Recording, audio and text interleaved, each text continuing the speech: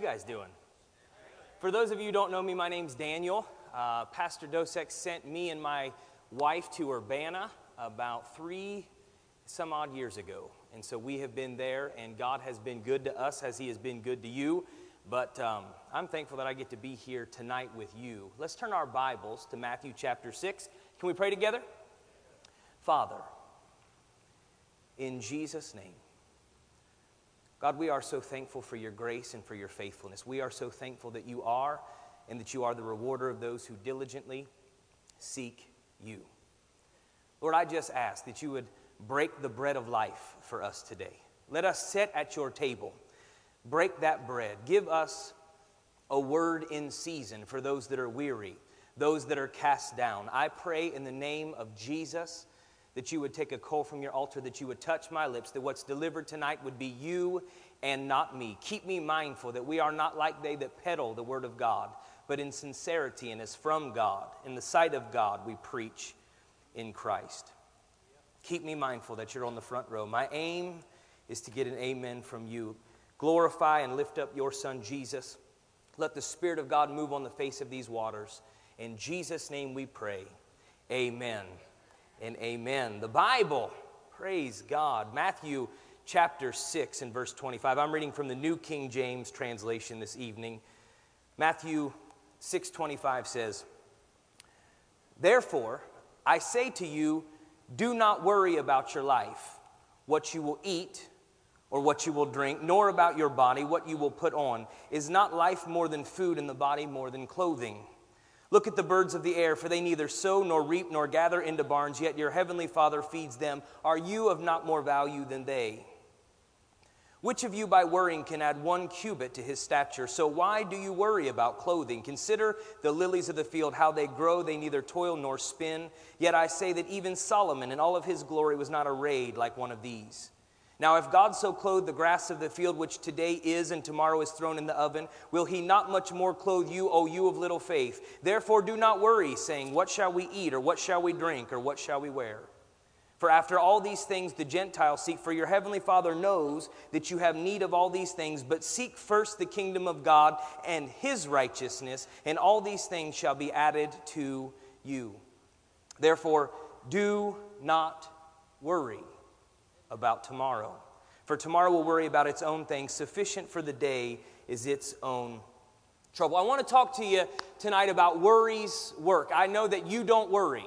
I know that you're somebody who doesn't have a care in the world, and that everybody who knows you knows that you don't struggle with worry. You never have problems with worry. You are worry-free, but I'm preaching to your neighbor tonight, so just stick with me, amen, and give me a few amens as we go, because your neighbor needs to hear this message.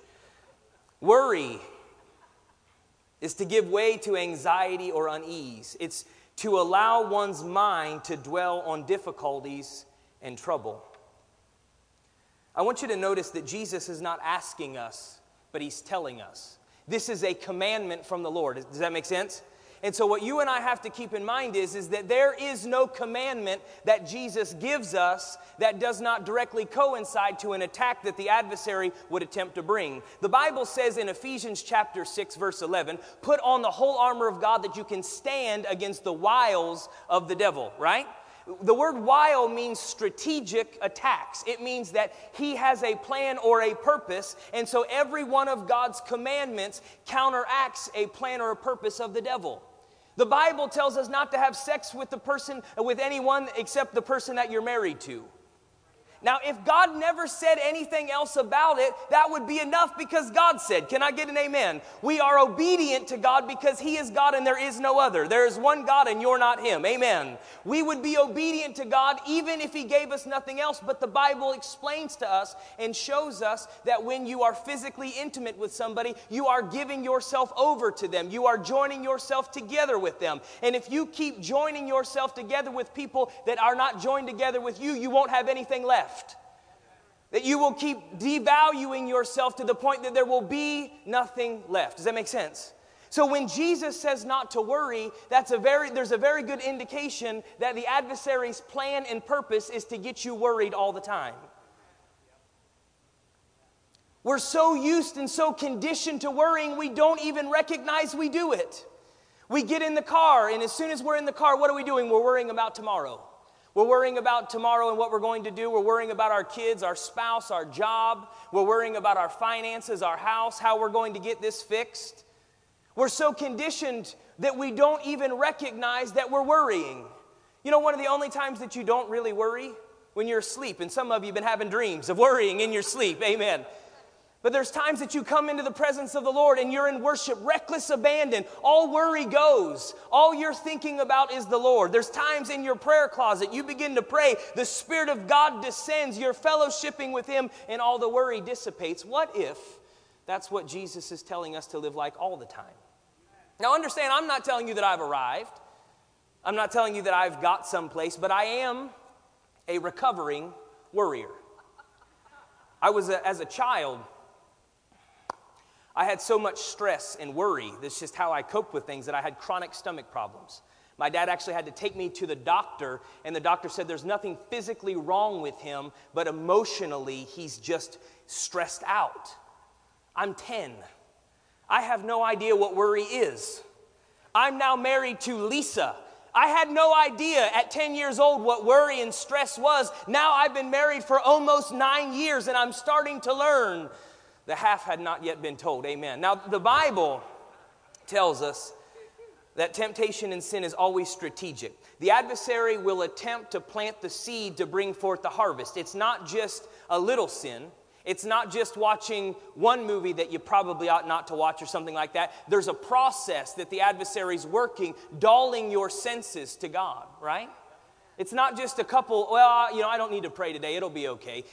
There's a strategic purpose behind those things. Can I talk to you about worry's work? When I was praying about this and studying this out, the Lord spoke to me and He said, Daniel, the worry's work, or the work that worry does, is to steal the commodity of your attention. That's how He said it, the commodity of your attention, which is weird because most people don't use the word commodity. Now, you can trade in commodities, in stocks, right? There's things in the stock market, Wall Street, you could trade in commodities. And a commodity is a finite or a limited resource, right? Oxygen is not a commodity because you don't have to buy and sell it. You can go get it wherever you want. Does that make sense? But a commodity is not just a limited resource. I'm going someplace, hopefully, praise God. That a commodity is not just a finite resource, but it has value because of its relative rarity. You see, pyrite, fool's gold, doesn't have any value because it's not rare. You can get it wherever you want. And then, your little child goes around and you pick it up and you put it in your pocket, and then your mom puts your jeans in the washing machine, and then you get yelled at and grounded from your Xbox. So we don't have any value for pyrite because it doesn't have... It's not limited enough to have value. Does that make sense? You were born with the gifts and the abilities and the talents that God gave you.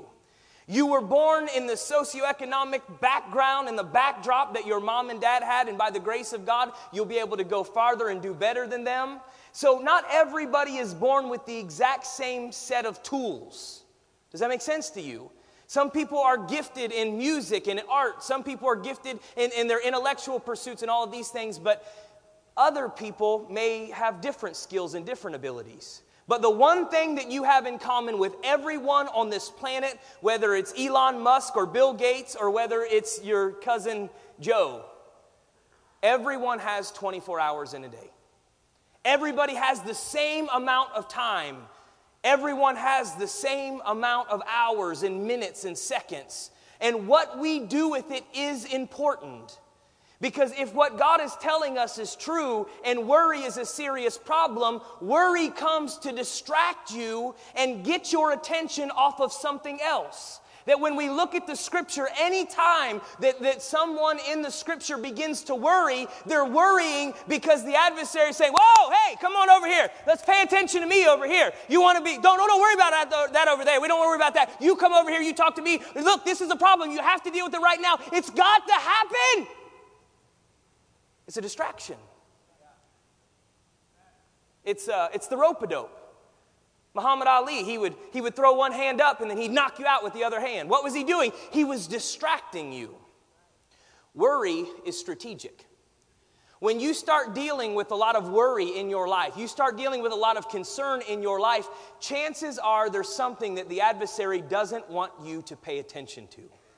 Chances are there's something else going on in your life that the Lord Himself is getting ready to do on the inside of you, but there's a strategic attack to steal the commodity of your attention. You only have so much attention. You sleep a certain amount of hours, right? Then you go to work and you have to give that the certain amount of attention. There's only so much attention you have, and as opposed to spending the rest of your time and your attention worrying, Jesus says in verse 33, "Seek first the kingdom of God and His righteousness, and all these things will be added onto you." You're worried, not you, your neighbor, remember, I'm not preaching to you, but your neighbor is worried because the adversary doesn't want them to seek first the kingdom. Because if you seek, you will find. If you knock, it will be opened. If you ask, it will be given. The adversary can't do anything about that. The only thing that he can do is to get you to stop asking or to start asking the wrong questions. Sometimes when we pray, church, friends, brothers, sisters, sometimes when we pray, we're asking God, what color is 7? He can't answer what color is 7. And we're mad and we're frustrated and we're angry because we're not getting the answers that we want. But if we would seek first the kingdom, all these other things would be added on to us. Worry has come to distract you. See, it's not just by chance, it's not just by accident, but worry has come as the ministry of distraction. Can we go quickly to Matthew 14:22? Just want to read one verse here. Matthew 14:22. You know this passage. The disciples are in a boat. Jesus tells them to go to the other side. A storm begins to toss the boat to and fro on the waves. Verse 22. Immediately Jesus made his disciples get into the boat and go before him to the other side, and he sent the multitudes away. Well, I probably should read another one. Verse 30. But when he, Peter, saw the wind was boisterous, he was afraid, and beginning to sink, he cried out, saying, Lord, save me. Seeing comes before sinking. So Peter says, it's a ghost, like everybody else. And Jesus says, it's not a ghost, it's me. See, you and I, when we first started following the Lord, we didn't recognize a lot of the things that God says about himself in his word. We were largely following him because we just had a bad situation, a lot of us, and we needed to get out of that situation. Or we followed him because we felt guilty about the things that we had done in our past life. But as we continue to follow him, the reasons that we left sin might not be the same reasons that we go farther into Christ.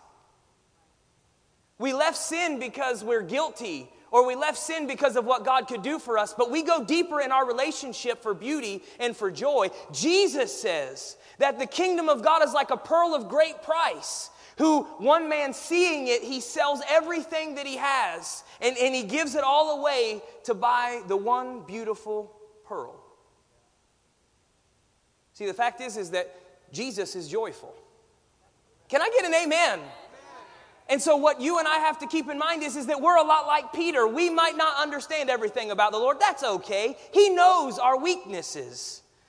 So we might have wrong ideas about him. We might say, oh man, what's going on with Jesus? He said, no.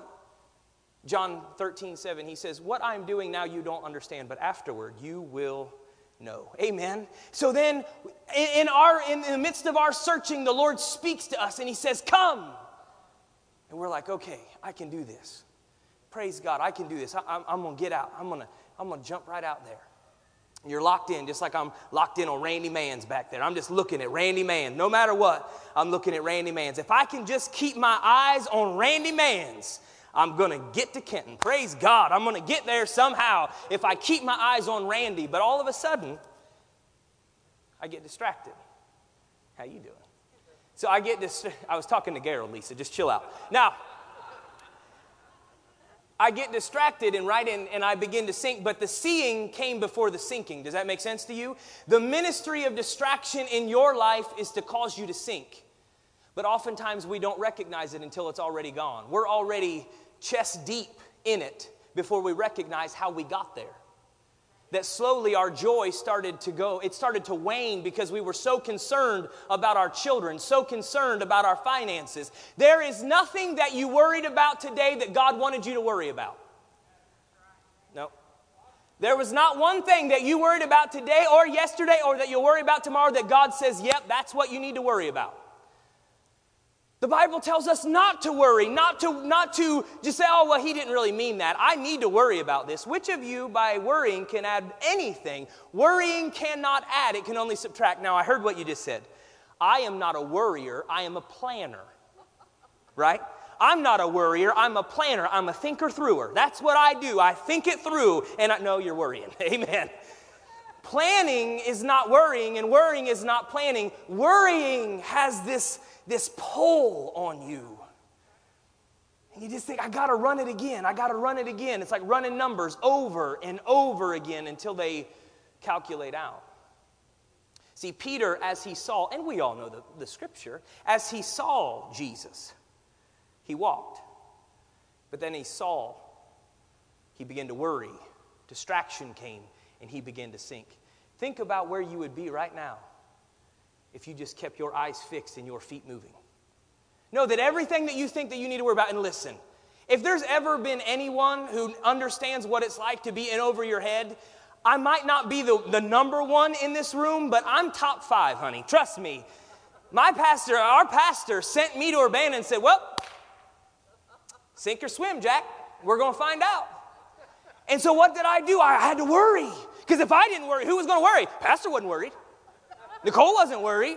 Regina surely wasn't worried, as long as I got the paperwork in. So come on, hallelujah. So what you and I have to keep in mind is I thought, man, if I don't worry, who will? Jesus. Jesus.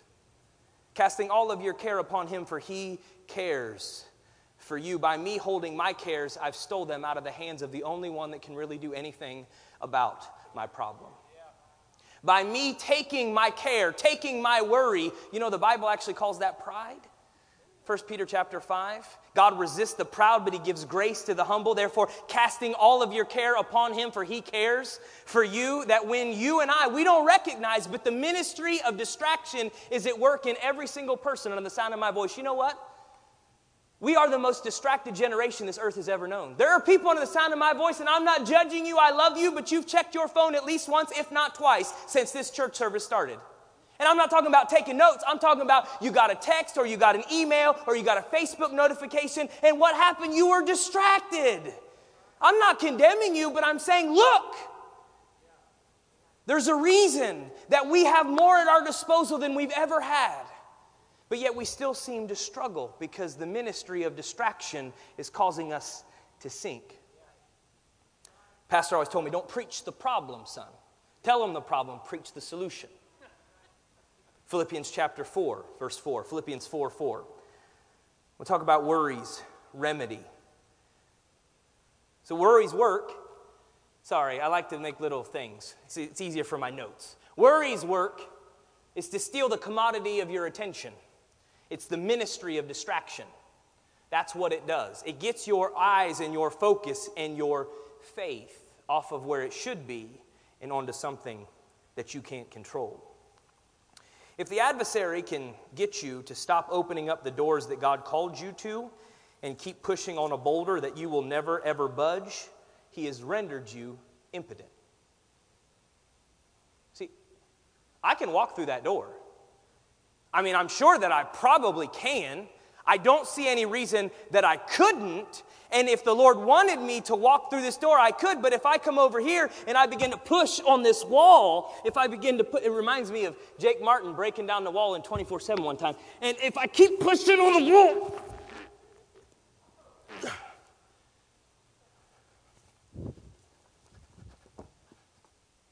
I could have walked out the whole time.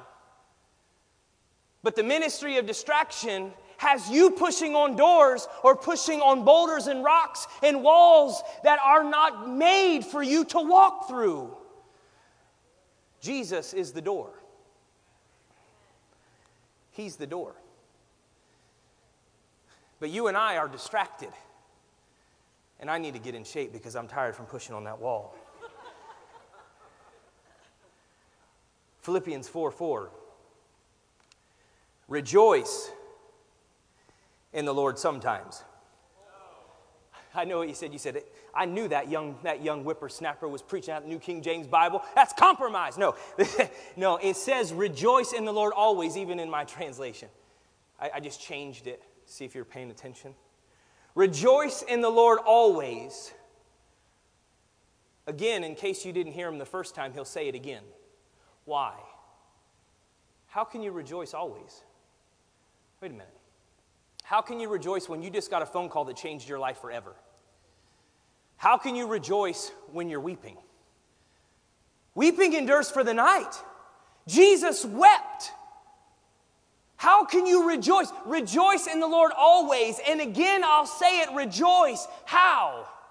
How can you rejoice when you thought you'd be farther along by now? You thought that it would have happened by now. You thought the breakthrough would have come by now. You thought that your spouse would be saved by now. You thought your kids would be serving the Lord by now. You thought your house would be paid off by now. You thought situations and circumstances would have come to pass by now. How can you rejoice always? He says it again. Again, I'll say, rejoice. Let your gentleness be known to all men. What does the King James say? You had it up there. Let your moderation be known to all men. That word means brokenness. Let your brokenness be known. Let the fact that even though you're in situations and circumstances, you're too blessed to be stressed. Because no matter what happens, you don't know what tomorrow holds, but you know who holds tomorrow. Oh, come on. No, the Bible says, and all things, not some things, all things work together for good to those who love God and those who are called according to His purpose. That somehow, some way, even if your brothers throw you into the pit, you're going to be in the throne room. Even somehow, some way, if the situation and the circumstance doesn't seem like it's able to come to pass, you're much too old to have a child. Your wife is past the time of bearing children. God will make a way where there seems to be no way. No word that He has promised will go unfulfilled. He will hasten His word to perform it. Rejoice in the Lord always. And again I say, rejoice. How, Paul? Be anxious for nothing. Verse 6. Be careful. Be anxious for nothing. How do you rejoice always? Get the worry out. Worry steals your rejoicing. You can't rejoice and worry at the same time. You can't say, how's it going to work? Hallelujah, Jesus. How's it going to work? Hallelujah, Jesus. How's it going to work? Hallelujah. You can't. A double-minded man is unstable in some of his ways. A double-minded man is unstable in all of his ways. See, what happens is that you and I, if we're not careful, we can fall into the trap and the snare of thinking that anxiety is normality. Be anxious for nothing, but in everything by prayer and supplication with thanksgiving, let your request be made known to God. And the peace of God, which surpasses all understanding, will guard your hearts and minds through Christ Jesus. Finally, whatever things are true, whatever things are noble, whatever things are just, whatever things are pure, whatever things are lovely, whatever things are of a good report, if there's any virtue, if there's anything praiseworthy, meditate on these things. Worry's remedy is not to try to stop thinking the wrong thoughts, but it's starting to think the right ones. Eastern mysticism teaches you to empty out your mind. Meditate and empty out your mind, and that's how you achieve whatever it is that they're promising you. That's a bunch of garbage. God doesn't tell us to do that. He doesn't say, just stop thinking the wrong thoughts. Stop thinking those worrying thoughts. Stop thinking those things that are so worrisome. He says, no, replace those thoughts with the right ones. You don't fight thoughts with emptiness. You fight thoughts with words. Can I get an amen? That you begin to think about the things that the Lord has done. You say, finally, brethren, whatsoever things are true, whatsoever things are honest, whatsoever things are just, whatsoever things are pure, that's what I'm thinking about. It's not that I empty out the wrong thoughts, it's I replace them with the right ones. How can I do that? I don't have time to get into everything that I'd probably like to tonight, but I'd like to give you at least a start. Psalm 121 says, I will lift my eyes to the hills, from whence comes my help. My help comes from the Lord who made the heavens and the earth. I'll lift my eyes. Peace comes through perspective. That you start seeing things from his perspective, not your perspective. Sheep don't see like the shepherd. See, a shepherd can stand up. He can see things that the sheep can't see. Sheep are down on all four. We're just enjoying the fatness of the land, the goodness of God. Amen? We're just eating the grass that he has led us into. We are drinking those still waters. But the shepherd is ever vigilant. And his rod and his staff, they comfort us. The Bible says in 2 Corinthians 4:16 that we don't focus on temporary things, but on eternal things. Can we go to Isaiah 26 together? Isaiah 26:3, one verse. Isaiah 26:3. Worry is the ministry of distraction, but worry can be overcome. And it should be overcome. And every person of faith that you read about in your scripture overcame worry. They learned the spiritual secret of overcoming worry. That's how Paul and Silas could be locked up after they were beaten with many stripes in the innermost prison, yet there was a hallelujah in their mouth. There was a song and a praise. There wasn't worry. They weren't worried. Do you understand that? Are you familiar with the story? How well do you think you and I would fare? I'm telling you right now, I would be the one with the cup up against the bars saying, oh, help me, woe is me. I'll give you $20 if you let me out, jailer. I don't want to go. I don't have to outrun the police. I just have to outrun you. Amen. But the adversary squeezed Paul and Silas, and what came out? Praise. How about Peter, John?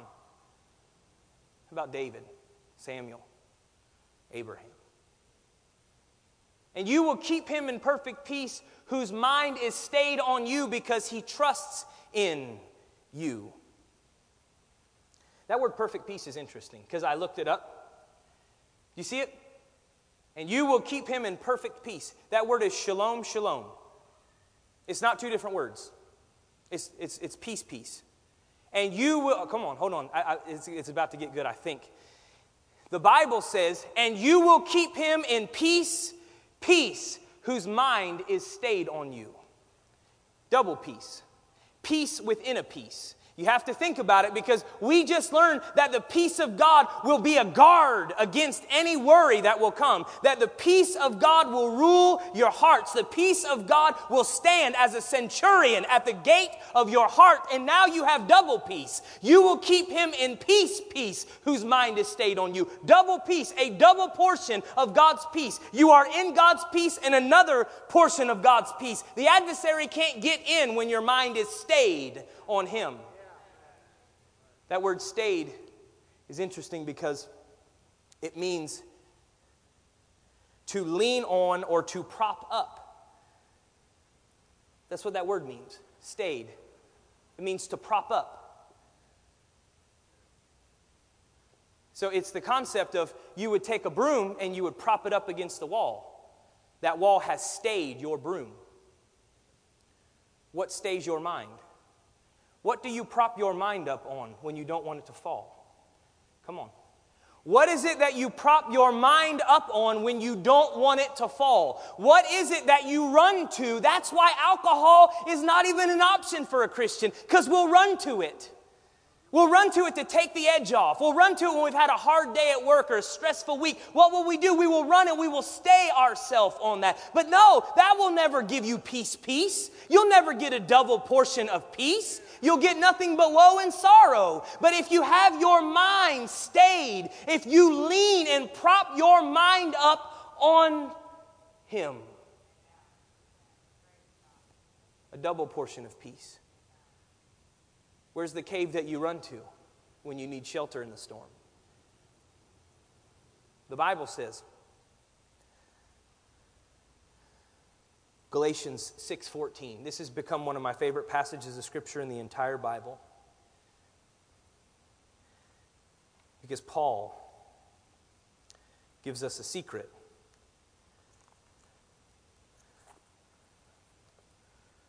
One verse. Galatians 6:14, the Bible says this. But God forbid that I should boast in anything. That word glory means boast. God forbid that I should boast except in the cross of our Lord Jesus Christ, by whom the world has been crucified to me, and I to the world. On my way here this evening, I was reading a passage of Scripture in Colossians. And the Bible says, and you being dead in your trespasses and the uncircumcision of your flesh, He has made alive together with Him, having forgiven you all trespasses, having wiped out the handwriting of requirements that was against us, which was contrary to us, and has taken them out of the way, having nailed it to the cross, having disarmed principalities and powers, having made a public spectacle of them, triumphing over them in it. Paul says, God forbid that I should boast in anything save the cross of Jesus Christ, by which I am crucified to the world, and the world is crucified to me. But the word boast is interesting. The word boast doesn't mean just to brag. It means to make a boast. To make a boast, we've all seen it in movies. The king or the general stands before the line. Many of the men that he's speaking to may not come home. Many will be carried off the battlefield by their brethren. Many are going to give their lives, but the king begins to make his boast. He begins to ride on his horse up and down that line, and he begins to speak about how their cause is a righteous one, about how they will fight and defend even with their very lives, that their wives and their children will not be overrun. Their cities will not be burned because they will fight and they will win. That there is nothing that can overcome them. That their shields are strong, their swords are swift, that they will run like eagles. That they will soar, that they will be those who are unovercomable in the battlefield. Like David said, I've run through a troop and I've leaped over a wall. And the king begins to make his boast. He begins to speak about how it will not go, that it will not happen, that they will be carried off the field, everyone. Some will not come home, but others will come home rejoicing. Others will come home and get to grow old with their children and their grandchildren and their grandchildren's children. But they will fight and they will win. Paul says, God forbid that I would boast in anything save the cross of Jesus Christ. We just learned that a double portion of peace goes to those whose mind is propped up on the Lord. And Paul says, I go somewhere specific. That when I have to prop up my mind, when I have to think, when worry comes my way, I go someplace specific with my worry. God forbid that I should boast but in the cross. God forbid that I should boast in anything but that which the Lord Jesus Himself disarmed all principalities and powers in the cross. That you and I, we battle not against flesh and blood, but against principalities, powers, rulers of darkness, and spiritual wickedness in high places. But those same principalities and powers in Colossians chapter 2, verse 13, down through 16, Jesus Christ has disarmed those principalities and powers. Where? The cross. We have got to resist the temptation to look at the cross as an elementary doctrine to be mastered and moved away from. The doctrine of the cross is so deep, you could never plumb its depths. You could never get to the fullness because it is the cross that makes demons tremble. It is the name of Jesus Christ himself that will make demons flee from you. And it is what will eradicate every ounce of fear, doubt, discontentment, and worry out of your heart when you think, what kind of king would leave riches in heaven to come and be made low? What kind of king would suffer and die for me? What kind of king is so mighty that even on the cross he's saving sinners? Even on the cross he's redeeming people. Even on the cross people are saying, hey, would you remember me when you come into your kingdom? And the king says, no, but I'll take you with me. What kind of king is this? What kind of king is this that he would redeem us through a beautiful cross, but a painful cross? Paul says, God forbid that I should boast. You and I worry because we don't think about the cross enough. You and I worry because we don't think enough of the fact that the Lord Jesus knows the end from the beginning, and he said it is finished. When he said it was finished, he didn't mean it was finished, but they're going to have to think it out the rest. I finished my part, now it's on to them. No, he says it is finished. Everything that you have need of, he already provided for you at a place called Calvary. There is nothing that is impossible to those that will believe because the cross has overcome. Jesus has conquered sin, death, hell, and the grave. God forbid that you would make your boast in anything save the cross of Jesus Christ, by which you are crucified to the world and the world is crucified to you. Paul says, I don't worry. Why? Because of the cross. I'm not plagued with anxiety. Why? Because of the cross. Paul didn't say, I'm not worried because I trust in Paul. Paul didn't say, I'm not worried because I got an anointing. Paul says, I'm not worried because Jesus Christ took everything that I needed him to take and more to the cross. That the adversary tried everything that he had. He threw everything he had at the Holy One, the just one, the Son of the living God. God became killable for you. God became killable for you that you could be whole in him. Why would you worry? Do you forget that he holds your tomorrow in the palm of his hand? Do you forget that the apostles, every time that they had a problem, they ran to Jesus? What will we do now? Paul says, God forbid that I should boast in anything save the cross of Jesus Christ. What stayed Paul's mind? What propped up his mind? The cross. Paul's mind was propped up on the cross. He didn't worry. Why? Because he recognized the victory in the cross. So often we think, well, it's like Noah's Ark. We have Noah's Ark, David and Goliath, and the cross. No, friend. The cross is the place that you and I go to even receive strength now. We go back to the cross. We remember. We call back to remembrance. We recite over and over again how the Lord Jesus himself said, it is finished. That he took, one of the most painful, and I'm just about done, one of the most painful scriptures I ever read. I may have told you this before. I didn't understand it. I was a young believer. Jesus on the cross, he quotes Psalm 22, and he says, my God, why have you forsaken me? And as I read it as a young believer, I thought, man, Jesus got in over his head. He didn't know how bad it was going to be. He got in way over his head, and I could see it right there. And I was distraught. I went to a couple Christian friends. I said, what does this mean? They said, I don't know, Google it. My suggestion is not to Google it, amen. But so I began to ask around, ask more seasoned Christians, and I said, why did Jesus cry out, my God, why have you forsaken me? And nobody seemed to give me the answer. It's not that people didn't know, I just wasn't asking, I guess. I wasn't asking the right way. Maybe they didn't understand what I was saying. One day I was reading that passage of Scripture again, and the Lord spoke to me. And he called me back to the remembrance of the fact that that's Psalm 22. He was quoting the Scripture, but more importantly, that was the moment that he felt the alienation that you and I deserve. The separation that you and I deserve. The separation where, because of what we've done in our past life, even the fact that we might fall short even, right now, even as a believer, sometimes you fall short, sometimes you don't meet the expectation, sometimes you have to confess your faults and you have to repent and go to the Lord, and he's faithful and just to forgive those who come to him. But it was in that moment that he took the alienation that you deserve. It was in that moment that he took that separation that you and I deserve, that we deserve the cold shoulder from the holy God, That we deserved a cold shoulder. We deserve God to say, no, not today. You go down the road. You figure it out. You worry it out. You run the numbers again. You figure it out. You get 4 more jobs. You do something. That's what we deserve, but no. The cross says that the Lord Jesus himself took that so that you could have his perfection, his perfect relationship with the Father. That you are now seated in heavenly places in Christ Jesus, because what we deserved is what he got, and what he deserves is what we got.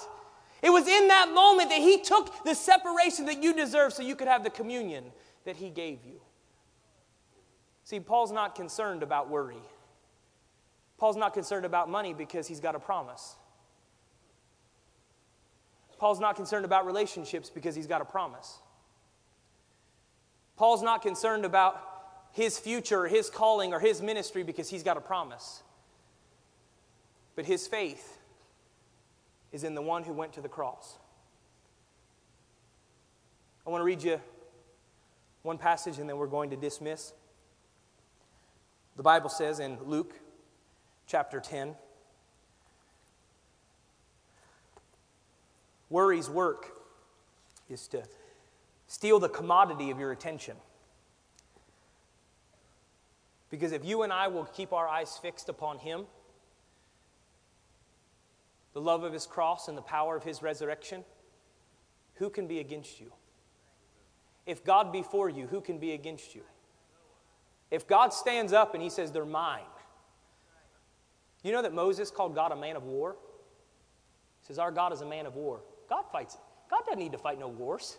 He's God. He don't have to fight the devil. The devil's an angel that couldn't even do his job right. But if God's a man of war and he has no battles on his own to fight, whose battles does he fight now? Yours. But what happens is we keep getting in the way. So, you know, when the law comes, it's good to just step out of the way and let the officers handle their business. Can I get an amen? Okay, they're tired of me already. So when the law comes, there's a mix-up, right? And they come, it's best to just get out of their way and let them handle their business. Our business isn't our business anymore. Our business is his business because you are not your own. You have been bought with a price. You don't belong to you. Your business is not your business now. It's his business. It's best to just step right on out of the way. He's not going to get mad at you for saying, you know what, Lord, you handle this problem because, I mean, you know me. I'm not the brightest bulb on the tree anyway. So you know I don't have this. He's not going to get mad at you by saying, you know what, this is what Jesus is going to handle.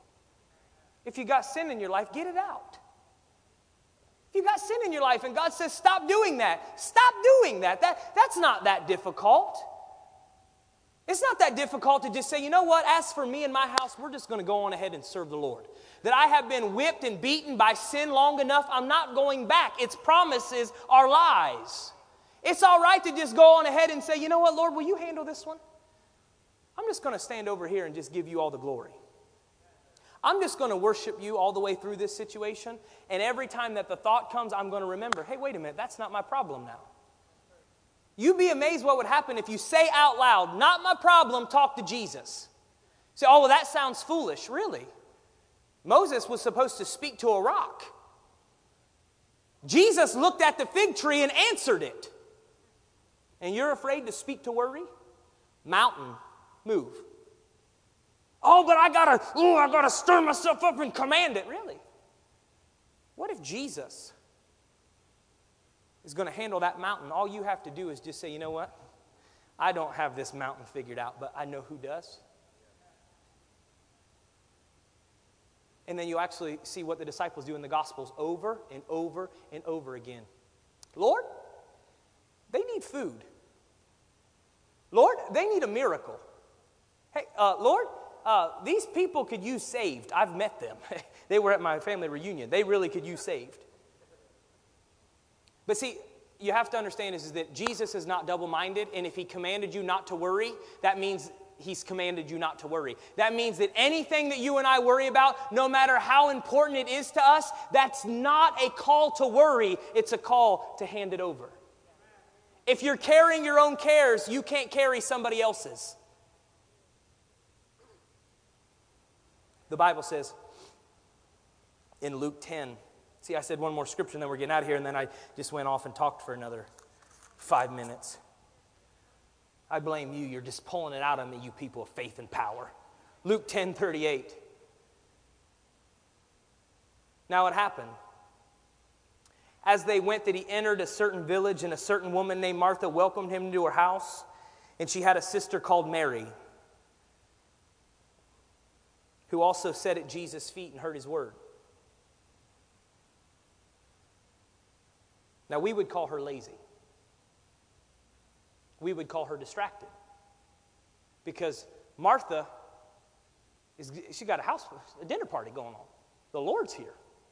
We got a dinner party going on. We got to make sure the catering's right, the food can't be cold, or if it's supposed to be cold, it can't be hot, right?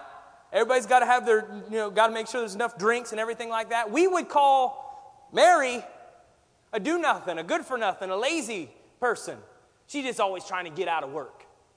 The Bible says that she sat at Jesus' feet and she heard his word, but Martha was distracted.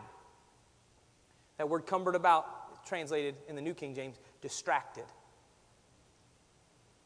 Martha was distracted. With doing what? With much serving. See, you can do the right thing in the wrong way and it be the wrong thing. Well, I'm serving the Lord. Wait a minute. Are you serving the Lord or are you serving yourself? I know that was too hard. Lisa's going to tune me up for that one afterwards if Pastor Phyllis don't get to me first. Now, but Martha was cumbered about or distracted with much serving, and she came to Jesus and said, Lord, dost thou not care about my sister, hath let me to serve alone? Bid her therefore that she come and that she helps me. Do you not care that my sister has left me to serve alone? Therefore tell her to help me. And Jesus answered and said, Martha, Martha, you are worried and troubled about many things. See, this was Martha's personality. This wasn't a one-time deal. This is how she was about everything. She was not worried just about that dinner party, but she carried worries all the time. And then Jesus says, but one thing is needed. If somebody stood up to you and preached, one thing is needed. You would say, that's a simplistic, half-hearted, simpleton way of looking at the Bible. But Jesus says, one thing is needed. And Mary has chosen that good part which will not be taken away from her. Worry and cares will cause you to turn on your sister. Do you see it? Martha was worried about many things, and what happened? She ended up turning on her own blood. Because worry and care will stress you out and you'll hurt the people that you love the most. The people that you love and that you care about, you will be harsh and bitter and angry towards them. Why? Not because of what they did, but because you're carrying stuff that you are not equipped to carry. But one thing is needed, and Mary chose that good part. Let 2018 be a year where you sit at Jesus' feet and you hear his word. You let him break the bread of life. You let him fill your cup up to overflowing. Let his words wash over you and make you clean. Let his words empower and strengthen you to run the race, and that you on one meal could run 40 days because the Lord cooked that meal for you. We are the most distracted people the world has ever known.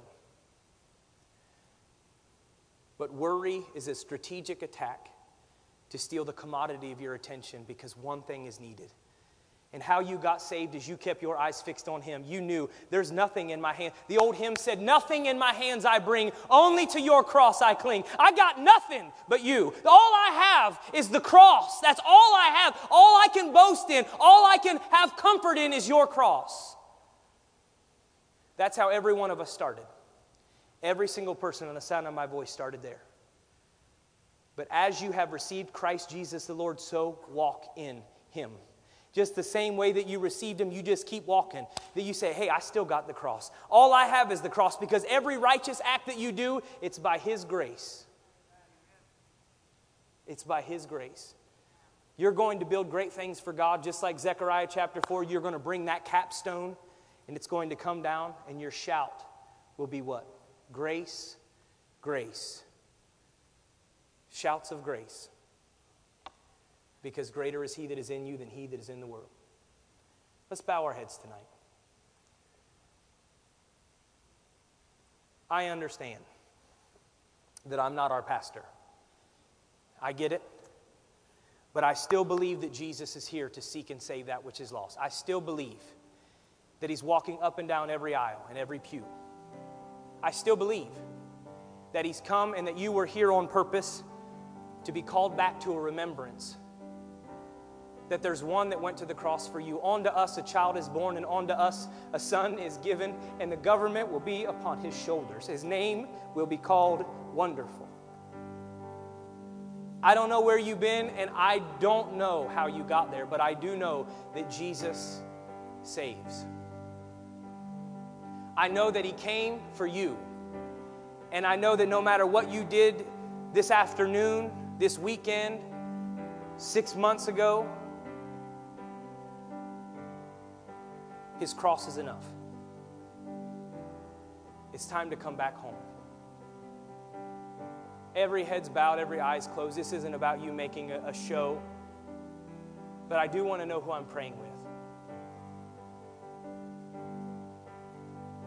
He is a wonderful Savior.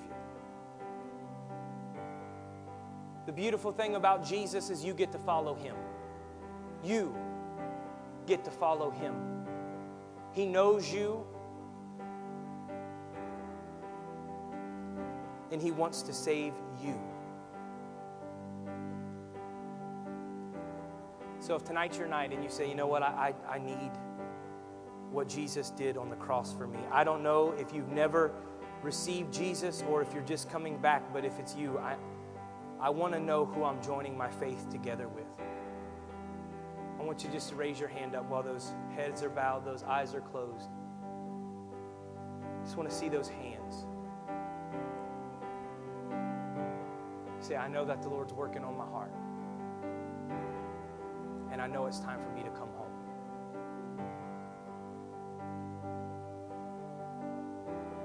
Okay. Okay. Let's stand to our feet tonight.